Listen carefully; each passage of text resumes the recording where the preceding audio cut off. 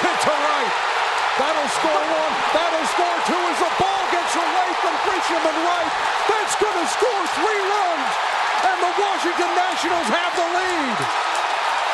We win as a team, we lose as a team. We had more opportunities to score runs. It happens. I think today was a reminder why it's so important, so significant to win your division, because you play these single game elimination games and things like that can happen. Just didn't have the location on my pitches. Fell behind early in the count, which didn't help. So they attacked the heater when they had a chance to swing, and I just wasn't in the zone.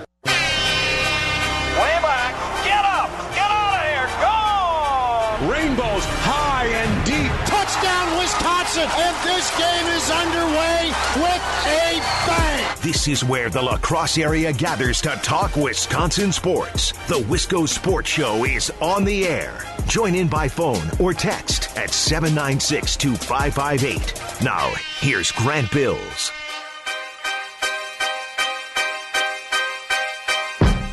I'm fine. This is fine. Everything's fine. I'm not overreacting. Night wasn't ruined. I'm fine. Look, I'm over it. It's fine. Brewers lose 4-3 last night. Led the entire game. Game's going perfectly. And of course, with a comfortable 3-1 lead, the Nationals come from behind at the last second. Some weird fluke ball that gets under the glove of Trent Grisham in right field, and some just BS broken bat stoinker to center field, and a throwing error by Mike Moustakas. Just, of course. And I'm fine. This is fine. We're all fine here. This is the Wisco Sports Show here on WK2I. My name is Grant Bills. We got to bury the Brewers today. The Brewers are dead. Their season is done. Look, if the Brewers were going to lose last night, that's not exactly how I pictured it. That's not how I envisioned it happening.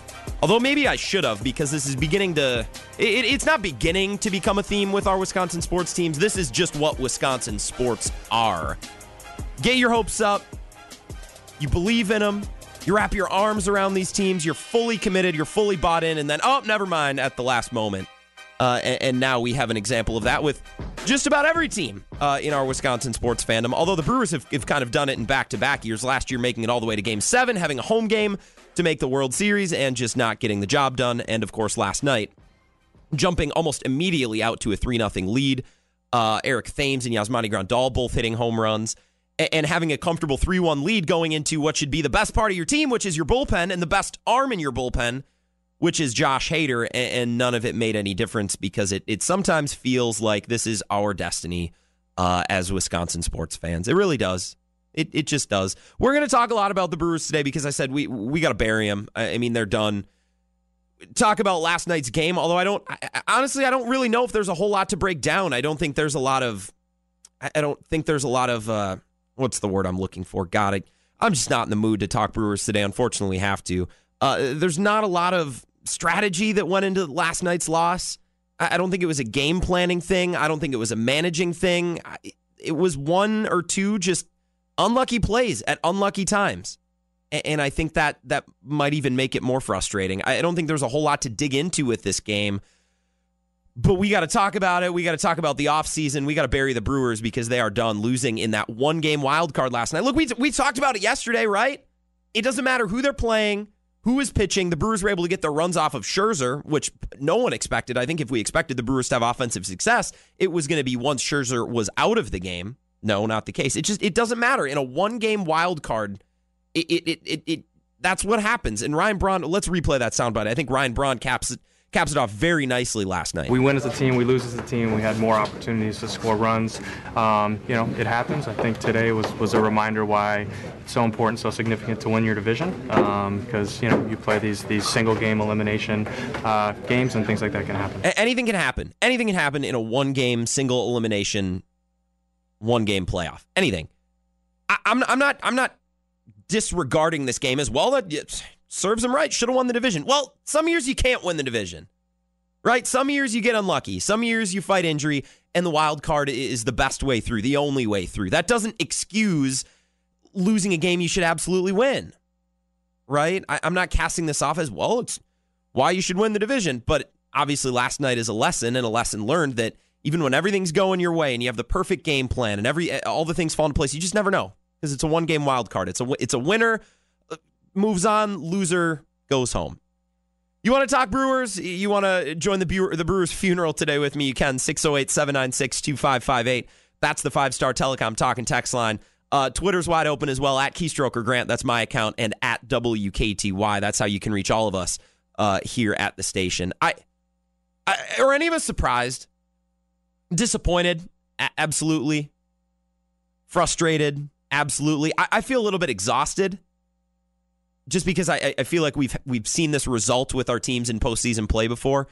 You can feel a lot of things. I got to say, I'm not surprised. I'm not shocked. I'm not going to say I predicted it. I saw it coming, but I'm not surprised. And of course, the Brewers didn't lose 10-1 last night. Of course, the Brewers were leading 3-1 last night, and everything was going their way. Just like, of course, the Bucks were up 2-0 in the Eastern Conference Finals last spring with everything going their way. Just like, of course, the Packers were leading 19-7 with less than 4 minutes in the NFC Championship game in 2014 in Seattle. Couple minutes to go to the Super Bowl, up more than one score. Of course, the Badgers were up 8 with less than 5 minutes to play against Duke in the national championship game in 2015. Of course, because that's how Wisconsin sports work. Just a litany of examples. I didn't include any of the Wisconsin Big Ten championship games in football. Penn State is the first one that comes to mind. Ohio State could come to mind, right? Michigan State could come to mind. Just an entire litany of examples of a postseason game, a high-stakes postseason game or series. Everything going the way of Wisconsin. Everything lining up for Wisconsin. And these teams have found a way to break our heart over and over and over again, regardless.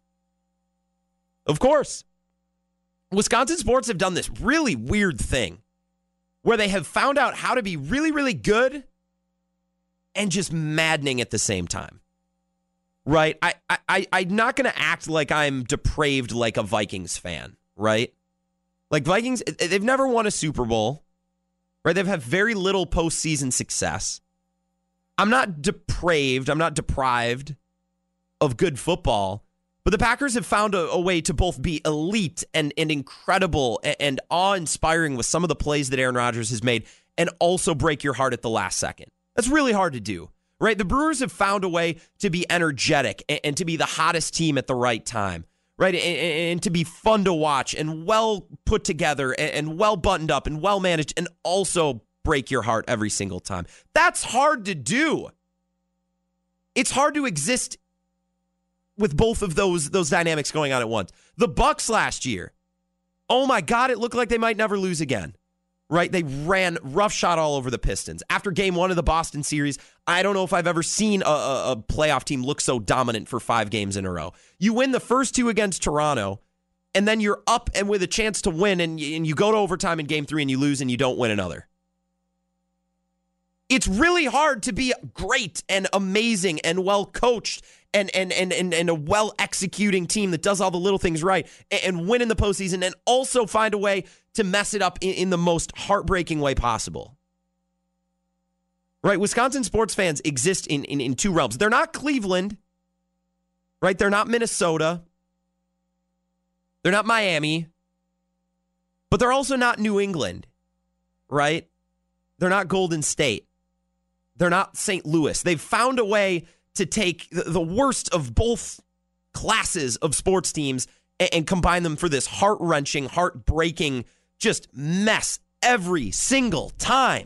Every single time. It's tough to do. And I don't buy into people who say, well, you just got to enjoy the ride. Screw that up. I'm not going to enjoy the ride. Are you kidding me? What about last night was enjoyable? What about last night was enjoyable? Or people who say, this is one of my favorite arguments. This might be my favorite. When people say, well, if I had told you a month ago when the Brewers looked dead, that they were going to be up 3-1 in the 8th inning of a wild card game, I would have said, they better freaking win it. I swear I'm going to lose my mind. That's what I would have said. Right? Every time. Or last year, what if I would have told you the Brewers would have made it all the way to Game 7 of the NLCS? You wouldn't have taken that? Yeah, I would have. And I said, well, you got Game 7 at home. You better friggin' win it, I swear. I'm not enjoy the ride guy. I'm not, what if I told you? Well, what if we could go back and I could tell you? Well, we don't live in a land of fairy tales and crystal balls and looking into the future. That's not how sports work. And it's certainly not how Wisconsin sports work.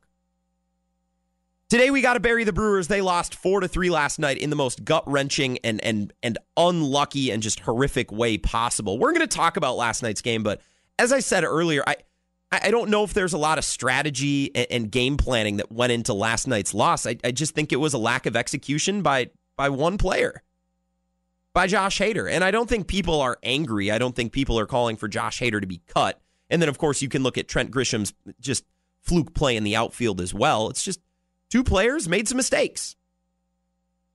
That's all it is. I do want to kind of break down last night's game and exactly how it went, because it went pretty perfectly for the Brewers and for Craig Counsell and for Brewers fans until it didn't. So we're going to continue to talk about Brewers. We're going to end on a high note today, too. We're going to talk about the Packers at about 5:45 right before we're done. So we're going to close on a more positive note, on a different note.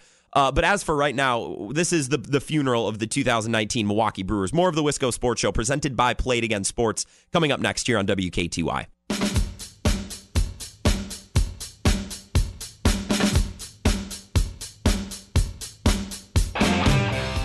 This is the Wisco Sports Show here on WKTY. My name is Grant Bills. I am your host. Thanks for hanging out. Thanks for being here. We are burying the 2019 Milwaukee Brewers. They fell last night in their one-game wild card to the Washington Nationals, 4-3. Brewers led 3-1 all the way into the bottom of the eighth inning when Josh Hader came on and surrendered 3 runs, 2 of them scoring off a single by Juan Soto. The third run coming across as an error, Trent Grisham letting the ball get under his glove. The third run recorded in getting Soto in a rundown. Otherwise, I don't know. Look, Josh Hader gives up that hit. If Soto isn't tied up in that rundown, do they keep Hader out there? I don't know what they would have done. I think the Brewers did get a little bit lucky in that sense that Soto was able to be tagged out in that rundown in the bottom of the eighth, but nonetheless, not able to come back in the ninth, so it doesn't matter. 4-3, the Nationals win last night. I'm so frustrated by last night's game. Look, I've watched the Packers lose in the playoffs, all but like 3 or 4 years of my life. I can't do the math off the top of my head. I can take playoff losses. I can take losses. I've seen plenty of them, right? This one stings because I don't know what else the Brewers could have done, right? Some of those heartbreaking losses we talked about last segment, right? The Packers in the NFC Championship game. You can point to 4 or 5 things in 2014 that they should have and could have done differently. Any one of them would have led to a Packers win, right? You can talk about the Eastern Conference Finals last year with the Bucks going up 2-0. All the things they did poorly from there on out that prevented them from advancing to the NBA Finals. The Badgers, right? Up 8 with less than 5 minutes to go. You can talk about all the things they could have done better to try to beat Duke, right? Last night, I don't know what could have gone better for the Brewers. I don't know what move Craig Counsell could have made. I don't know what play could have gone better, right? Brewers getting a little bit unlucky in the bottom of the eighth inning as well, right? The Stoinker broken bat single to center field, right, by Jordan Zimmerman. And then, of course, the hit by pitch that maybe or maybe wasn't a hit by pitch, looked like it hit the bat first, but it was ruled the opposite way on the field. So, not enough evidence to overturn. Okay, we've heard that story before, right? I don't know what Craig Counsell could have done differently. In fact, he talked about it last night in his press conference. I thought he did a really good job in about 30 seconds summing up how the game went perfectly and everything went well. It just didn't turn out the way they wanted. You know, it started with Woody, and Woody did an incredible job. Getting us 4 innings was special. Suter got through the inning. It was a struggle. We'd probably planned on more innings from him, but I just thought that with who was coming up that inning, that it was a great inning for Drew to start it. He threw the ball really well, and then we're 6 outs away. So if you could have told me we'd hand the ball with 6 outs to go to Josh, that would have fit our script really, really well. It just didn't play. It just didn't play. I think Craig Counsell summed it up best, and we're handing the ball to Josh Hader with 6 outs to go. I don't know how that lines up more perfectly. And with a 2-run lead, it's not you're not leading by 1 run. It's not tied. You're up 2 runs. And you're handing the ball to Josh Hader with 6 outs to go. And I've heard plenty of people today When, how nervous were you? I was not feeling good when Hader came out. Of course you were nervous. This is the 8th inning of a playoff game, a win or go home playoff game. Of course you were nervous. That doesn't mean it was the wrong move.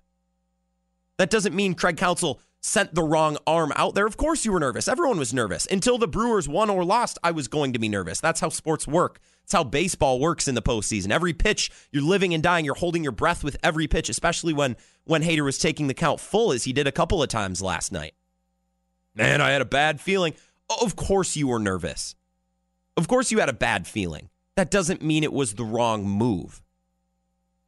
We talked on yesterday's show. Hunter Baumgart joined me for the last half hour of the show as we prepared for the wild card game, trying to put ourselves in Craig Counsell's shoes and trying to adopt the mindset of Craig Counsell going into last night. We talked about what we thought the ideal game plan would be, right? Brandon Woodruff starts, goes 3 or 4 innings. Last night, he does exactly that and was great. Outside of one home run that was it was a well-hit ball. Outside of that one-hit ball by Trey Turner, Woodruff was tremendous. He was great. He was everything the Brewers could have asked for last night, right? I think it maxed out pretty well. Went 4 innings, right? I said 3, maybe 4. Be shocked if he went into 5. Check.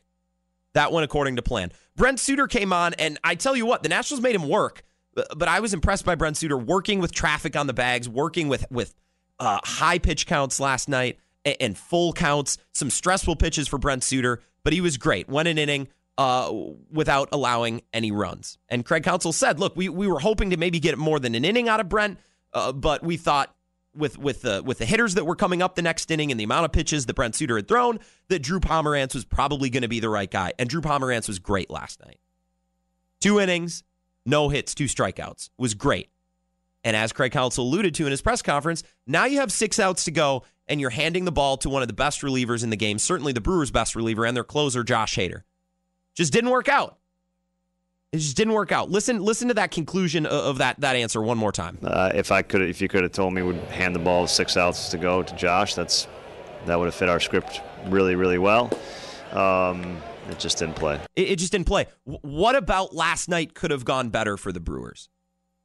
What manager moves could Craig Counsell have made that would have worked better for the Brewers? I don't know. Maybe honestly, Brent Suter pitching 2 innings and Pomerantz pitching the 8th, so Hader only has to pitch the 9th. I mean, now you're really being nitpicky and you're really getting greedy, right? You made it through 7 innings, only allowing 1 run last night, using the pitchers that Craig Counsell planned on using in the order that he planned on using them, and it just didn't work out, and that's why it's so frustrating, right? There's no obvious error to say, God, McCarthy should have done this, right?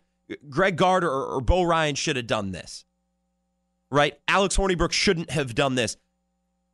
Josh Hader just couldn't make it out when it came down to it. He was 1 broken bat single away and a possible hit by pitch review call away from getting out of the inning and going to the 9th, still up 3-1. And that's why last night's game was so frustrating. For perspective here, Josh Hader gave up 2 singles, right? The flare to center field, and then the Juan Soto line drive into right field. A hit batter and a walk were the other 2 base runners, right? Josh Hader faced 66 left-handed hitters this year. He gave up a single to one of them. 1 left-handed hitter actually put the ball in play for a single this year against Josh Hader. He hadn't allowed 2 singles in the same appearance since May 27th. Think about that. Jason Stark tweeted that out last night. He covers baseball for The Athletic. Joey Votto, the tough customer, gritty Joey Votto, who refuses to strike out, was the only left-handed hitter in baseball to single off Josh Hader this season. Juan Soto, I mean, look, can you be mad about the Zimmerman single? It was a broken bat flare. Sometimes that happens. I'll be honest, and I'll play the victim here. It seems like it happens for other teams a lot more than it happens for the Brewers.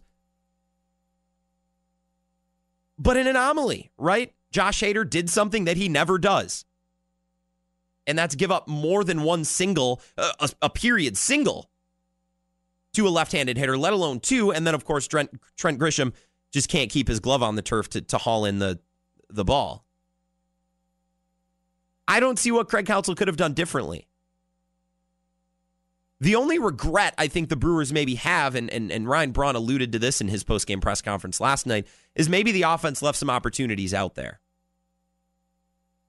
It felt as though last night that the Brewers were just one big hit away from busting that game open, right? And let's be real, a good percentage of the Brewers' regular season, that's how it was as well. The Brewers could hit home runs here and there.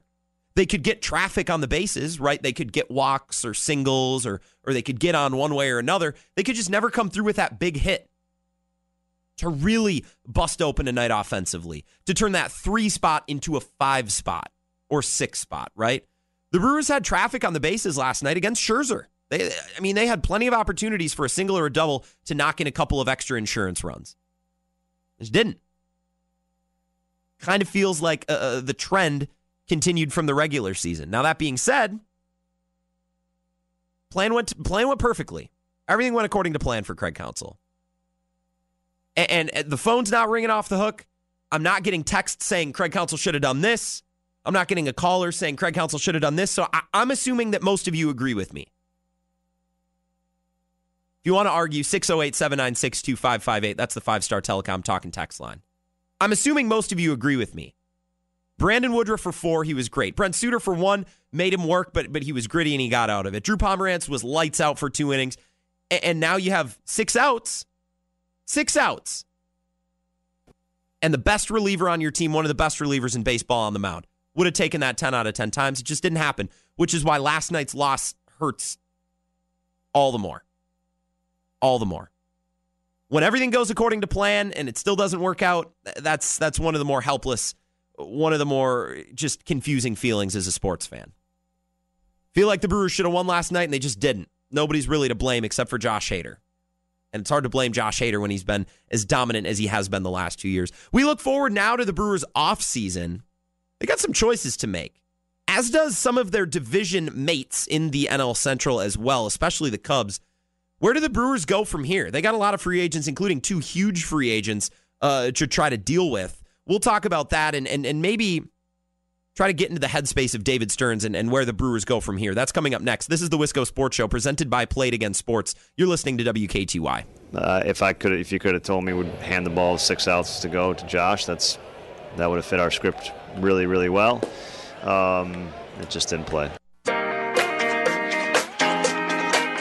I'm so proud of the way we battled and the urgency that we played with and how together we became, better than anybody thought we could be. It's a special group. They accomplished a lot, and they should be proud. This is a difficult night. No reason to hang your heads with the season we have. Absolutely none for us. Craig Counsell last night preaching positivity. No reason to hang your head. That doesn't make me feel better. I don't know. Hopefully it works on his players, not really working on me. My name is Grant Bills. You're listening to the Wisco Sports Show here on WKTY 96.7 FM and 580 AM. We're kind of burying the Brewers today, right? This is their funeral. Their 2019 funerals. They were eliminated by the Nationals, losing 4-3 last night in a game where everything was headed in the right direction. Everything was going according to plan until it wasn't, and I think that might be the most frustrating way to lose a game. 608-796-2558, the 5-Star Telecom talk and text line. Victoria here in La Crosse. It's a tough day, Victoria. What's on your mind with the Brewers right now? Oh, Grant, I think a lot of it is we kind of forgot about the setup man all through the year. With Jeffries not having the year that we expected and with Knebel being out, we really just relied on Hader to be a 6-out save guy. And I feel like we really kind of exposed us here in this game, where if we had one more guy, like a Jeffries or a Knebel, that could have gone in, in the 8th, or that would have pushed Pomerantz to the 8th and gone in the 7th, I think that would have made it to where we had a fresh Hader for the last 3 outs, and I feel like that would have made a huge difference. I think one extra arm would make a huge difference. Victoria, I'm having an issue trying to wrap my mind around this, but if let's say there was a Knebel in the bullpen or a Jeffress who hadn't been used yet, right? If Josh Hader gets himself into trouble, right, and has got the bases loaded, do you think Craig Counsell would have taken him out, or do you still think Craig Counsell would have let Hader try to finish that inning last night? I think just from the game itself, you saw that there was nobody in the bullpen warming up. This is Hader's, he's riding Hader. So I feel like even if he had another arm in there, this was this is exactly like you said. It was exactly his plan. So I feel like even if he had that extra arm, like this was the plan all along, and that's what he was going to go with, whether he had someone or not. Yeah, I think you're exactly right, and I appreciate the phone call, Victoria. Victoria works over at News 8. Say hi to Ryan and Nate over at CBS. I hope. Well, Ryan's a Cubs fan. Nate's just as sad as I am today, but I appreciate the phone call, Victoria, very, very much. And that's a thought that I don't know if we had considered today, the possibility that maybe the absence of Knebel or Jeffress. I don't know if you needed both of them last night, but one other elite arm, right? One other just tough as nails, flame-throwing arm to bring in, right? And I think Knebel, Jeffress, and Hader were all on that upper level. They were on a different tier last year where you could kind of bring them in whenever, wherever, and just feel pretty good that they were going to get outs. I wonder if one extra elite arm last night would have made the difference, where maybe Josh Hader was feeling it a little bit, knowing that I got to get 6 outs instead of just 3, right? I have to pitch the 8th and the 9th instead of just closing it out like a traditional closer would. That's something that I really hadn't considered, and unfortunately, the Brewers are without Jeffress now. You hope Corey Knebel comes back next year after Tommy John and is the level where he was 2 years ago. Well, whatever Knebel does, he's got to talk to Brent Suter, because Brent Suter was tremendous right off of Tommy John surgery. Whatever Brent Suter was having, Corey Knebel should get himself some of that and hopefully can return to a high level next year. Speaking about next year and speaking about this offseason, this is going to be really interesting offseason in the NL Central. This is a very interesting offseason. Not just for the Brewers, but for the Chicago Cubs, right? Their rival in their division. Cubs might strip it down. Like Theo Epstein talking the other day, I'm trying to figure out exactly what Theo means when he speaks to the press. Right, the other day saying, well, it's, if you need someone to blame me. It wasn't Joe Maddon's fault. It was my fault, right? Second highest payroll in baseball. We need to get it done. And when I hear that makes no sense, right? Well, if you have the second highest payroll in baseball, it sounds like the general manager you've done your job, right? And it should be the manager's fault. But the logic getting a little bit twisted there. And now Theo talking about how we got to maybe make some major changes this year. I have a couple friends who were Cubs fans. One, Ryan, working over at News 8 with Victoria, thinks that they're going to clean house minus Chris Bryant, Javi Baez, and Anthony Rizzo. Right? A lot of aging players, a lot of expensive players. You need to inject some youth into the Cubs system somehow. I'm interested to see how Theo Epstein, and I think David Ross is ultimately going to be the new Cubs manager. I do. I'm interested to see what the Cubs do this offseason. The Brewers offseason might be even more intriguing. You make it to Game 7 of the NLCS, and then you take a step back the next year after really not... I mean, you went out and signed Moustakas and Grandal. Moose you really just retained, right? Moustakas was a part of that NLCS run a year ago, so you really just maintained there. You upgraded your catching spot in Grandal, and you saw that pay huge dividends last night, right? But you didn't go out and get high-priced pitching. You didn't improve your starting rotation. Your bullpen took a step back because of injuries, right? And because some guys were called into the starting rotation. The Brewers and their trajectory this offseason is going to be really interesting. The Brewers have young offensive pieces to be excited about, right? You have a lot of reason to be excited about Keston Hiura, who, by the way, was terrible last night outside of his double. His first couple at bats, he looked lost up there. And I tweeted last night, you can follow me, at Keystroker Grant. I tweeted, look, Keston Hiura looks his age. He looked 23 last night. And he ultimately got that big double, and hopefully that hit makes him feel better about postseason play moving forward. Brewers fans and the Brewers have a lot of reason to be excited about Keston Hiura. I think there's a lot of reason to be excited about Trent Grisham, right? Just a nasty learning experience and a nasty slap of reality in Trent Grisham's rookie year in his first ever postseason game. But there's a lot of reason to be excited there. And the Brewers are going to need some young depth in that outfield. Let's not lie to ourselves, because Ryan Braun limped to the finish line this year, and Lorenzo Cain is limping everywhere, right? He looks like a car with a flat tire and a busted headlight when he's walking around. I don't know how the Brewers are going to get a couple more years of him. So the Brewers need depth in that outfield. They need young depth in the outfield, and I think Trent Grisham is a big part of that. They're going to need him to be a member of this Brewers and a contributing member of this Brewers team moving forward. And then, of course, you can talk about Bryce Turang, right? Their number one prospect and their middle infielder. Although I haven't seen anything from Orlando Arcia that would indicate that they need to make a huge change there. Orlando Arcia last night had a couple fighting at bats. I believe he had a single, didn't he? I just don't have huge reason to believe the Brewers need to update their middle infield. They have young players to be excited about. Pitching, I don't know. Pitching, I'm not as sure. A little bit different situation with pitching than with position players, right? Brandon Woodruff, I think, is probably your opening day starter next year, which I don't even know if I like, right? Because I don't want him to follow the same path that the previous Brewers opening day starters have, which has been injury, just fall apart and ultimately get placed on waivers or moved to the bullpen, right? I don't want that to happen to Brandon Woodruff. I almost hope he isn't the opening day starter next year. But outside of Woodruff, what are you looking like at pitching? I like Adrian Hauser. I do. I don't really know what to expect from him next year. I still like Freddie Peralta, but I'm unsure. Are they going to try to keep him in the bullpen? Are they going to try to cement him as a starting pitcher next year? I don't know. Corbin Burns? Who knows? Their pitching, I think, has a lot more question marks than their position players. And there's a lot more young position players, elite-level young position players to be excited about. The Brewers also have some free agents that are up, right? Chase Anderson's going to be a free agent. Eric Thames, Matt Albers, Jordan Lyles, which after the way he performed, he's probably going to command some money on the free agent market. Gio Gonzalez is going to be a free agent. Manny Pena, Drew Pomerantz. And then, of course, Yasmani Grandal and Mike Moustakas. You can't re-sign them all, not even close.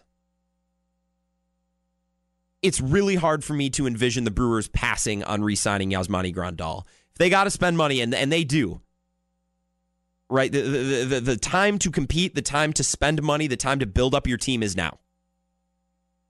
Yasmani Grandal might be my first priority. Last night, he almost hit a second home run last night. And when Yasmani Grandal's not hitting home runs, he's not hitting doubles and triples, he's putting the ball in play or he's taking walks. Career high in walks this year. He's just on base. The thought of the Brewers passing on re-signing Yasmani Grandal kills me to think about. Mike Moustakas is a little bit more interesting. I'm interested to see how much money he commands. I'd love to have them both back. I don't know if it's realistic. I'd love to have Eric Thames back, right? Eric Thames, say what you want, and I've been critical of Eric Thames just because I don't know if he's the best traditional ball player, but last night he had a home run in the biggest game of his career.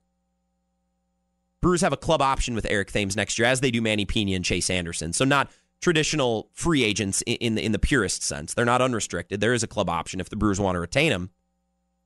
I just don't know what the Brewers are going to do. Because you want to retain Mike Moustakas and Yasmani Grandal. You can probably only do one, but we'll see. You want to retain Eric Thames and Manny Pena. And Chase Anderson. You want to keep everybody. But is retaining everybody enough? I think the Brewers still have to go out and fortify their starting rotation. Fortify their bullpen. Hope Corey Knebel comes back. I don't know what the Brewers are going to do. It's going to be a puzzle that has a lot of moving parts, a lot of free agents with big price tags, right? Club options, two-way contracts, minor league options. It's messy, and David Stearns is going to have his plate full this offseason, that's for sure. Because while managing all these free agents to be, and these potential club options that they could put into action, you also got to look at improving your pitching staff. Always, always, always look at improving your pitching staff. And David Stearns in the past has found creative ways to do that without breaking the bank. I hope he can do the same this offseason. We've been burying the Brewers today. It is their funeral. They fell to the Nationals last night in their one-game playoff 4-3. I want to end the show on something different. I don't want to close off the evening with the taste of a Brewers loss in my mouth. Let's talk Packers. They have just a classic, exciting matchup coming up on Sunday. It's America's Game of the Week. It's Joe Buck, Troy Aikman, 3:25. It's the Cowboys at Jerry World. I'm excited, and I think this game has a really interesting storyline going into it. Not with the Cowboys or Dak Prescott, which has been all the conversation, right? Not with Devontae Adams' injury or what's going on with the Packers offensive line, but with Aaron Rodgers and with Matt LaFleur. I'll explain coming up next. Final segment of the Wisco Sports Show. Up in a moment, presented by Play It Again Sports here on WKTY.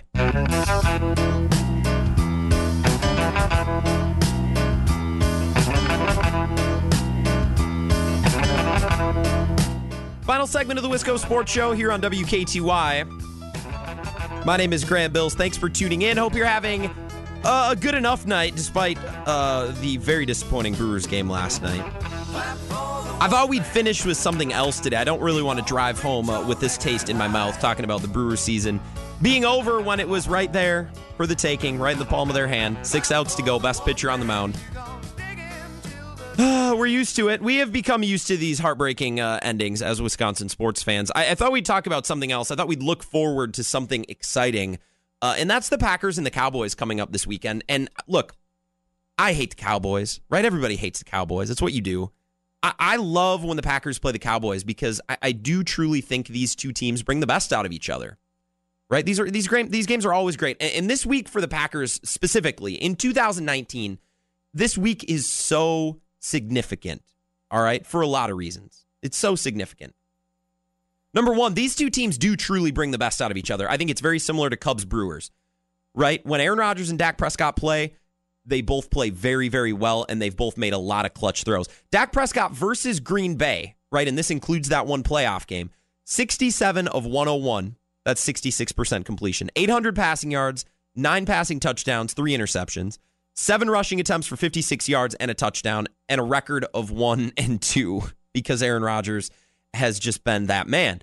3 touchdowns and 1 interception in every single game. So that interception to touchdown ratio of 9-3 holds completely mathematically true across all 4 of those games. 3 touchdowns, 1 pick in every game. Dak Prescott's been great. Aaron Rodgers has been better. These two teams bring the best out of each other. These quarterbacks bring the best out of each other. Rodgers has had, this is significant, Rodgers has had so many moments at Jerry World, at AT&T Stadium in Arlington, right? All the way back to Super Bowl 45. You want to talk about the Matt Flynn backup comeback game? That didn't include Aaron Rodgers, but included the Green Bay Packers. That was an incredible moment, an incredible game. You talk about the playoff game in 2016, where Rodgers threw that ball on the run to Jared Cook right on the boundary. Talk about the game in 2017 before Aaron Rodgers got hurt, where he marched him down the field in I don't remember how much time, just about a minute, and eventually hit that game-winning touchdown to Davante Adams over Jordan Lewis in the end zone.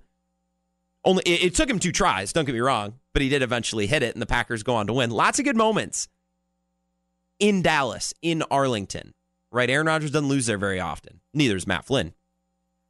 This weekend's important. This weekend is significant for a different reason, other than Dak Prescott and his excellent play against Aaron Rodgers and all the memories and moments the Packers have had at AT&T Stadium. This weekend is significant for a different reason.